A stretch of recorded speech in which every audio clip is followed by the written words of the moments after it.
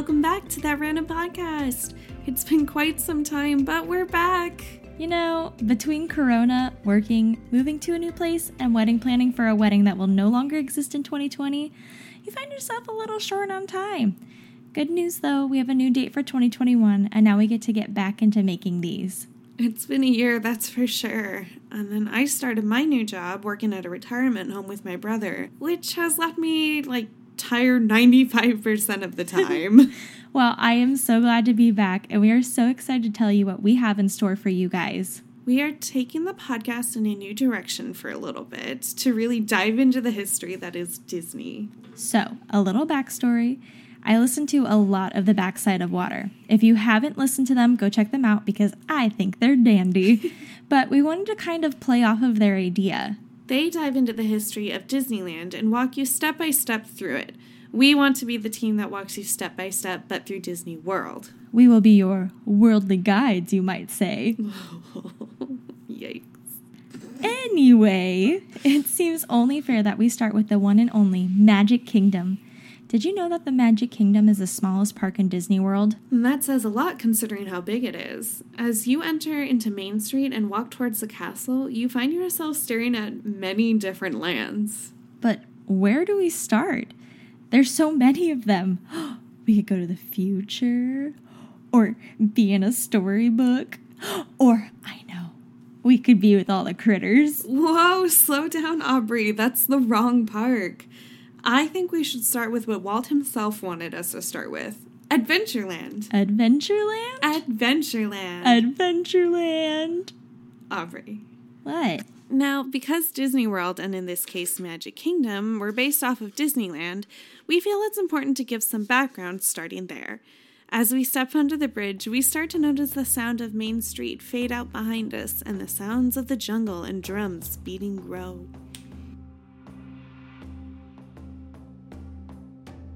Adventureland was one of 5 of Disneyland's original lands when the park opened in 1955. Walt bought the land from the Dominguez family and started planning his perfect world.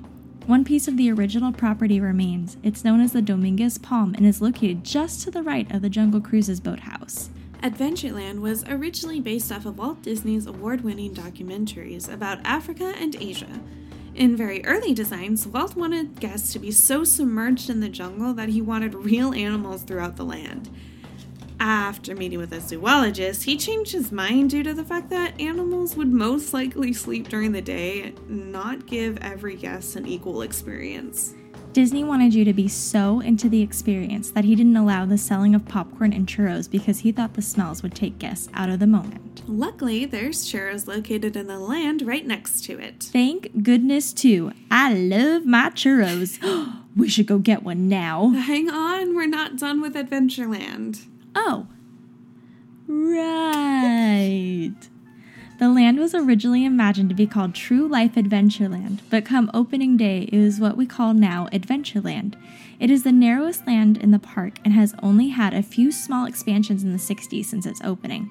The Swiss Family Treehouse, now known as the Tarzan House, came in 1962, the Enchanted Tiki Room in 1963, and later on, the very popular ride, Indiana Jones, came in 1995. So now that we have that background information, let's switch into the Adventureland we're really here to talk about. Disney World opened October 1st, 1971, with Magic Kingdom mostly replicating Disneyland. Follow us as we take a short walk through Adventureland. As we enter, if we look to our left, the first thing we see is a Swiss Family Treehouse. Oftentimes, this piece is overlooked due to all the other things happening around us. Just look at all the plants. I truly feel like I've just jumped into a jungle. The coolest thing about Adventureland is that it grows with time, literally.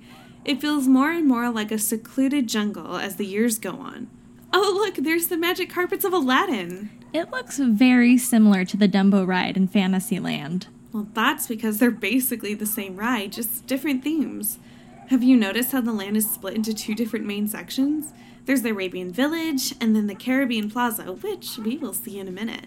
The only ride, however, that lies within the Caribbean Plaza is Pirates of the Caribbean. The rest are here in Arabian Village. If we look just past the magic carpets of Aladdin, we can see the Enchanted Tiki Room.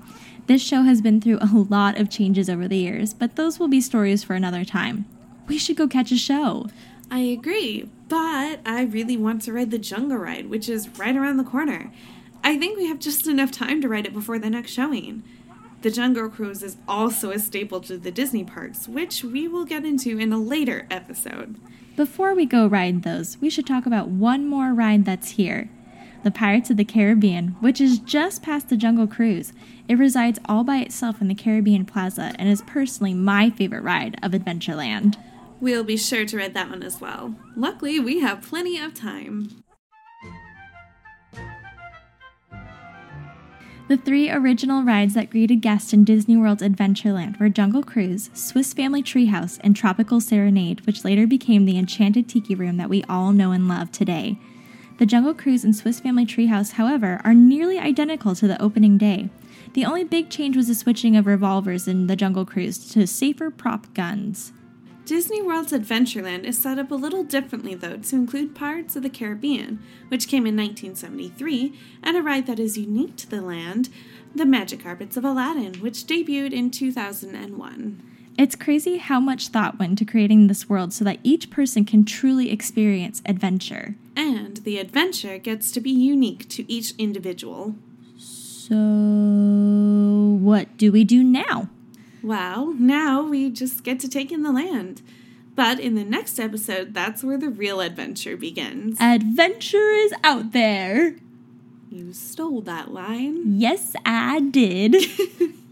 Well, anyway, that concludes our episode for today. Please join us in the park for our next episode where we talk about the Swiss Family Treehouse.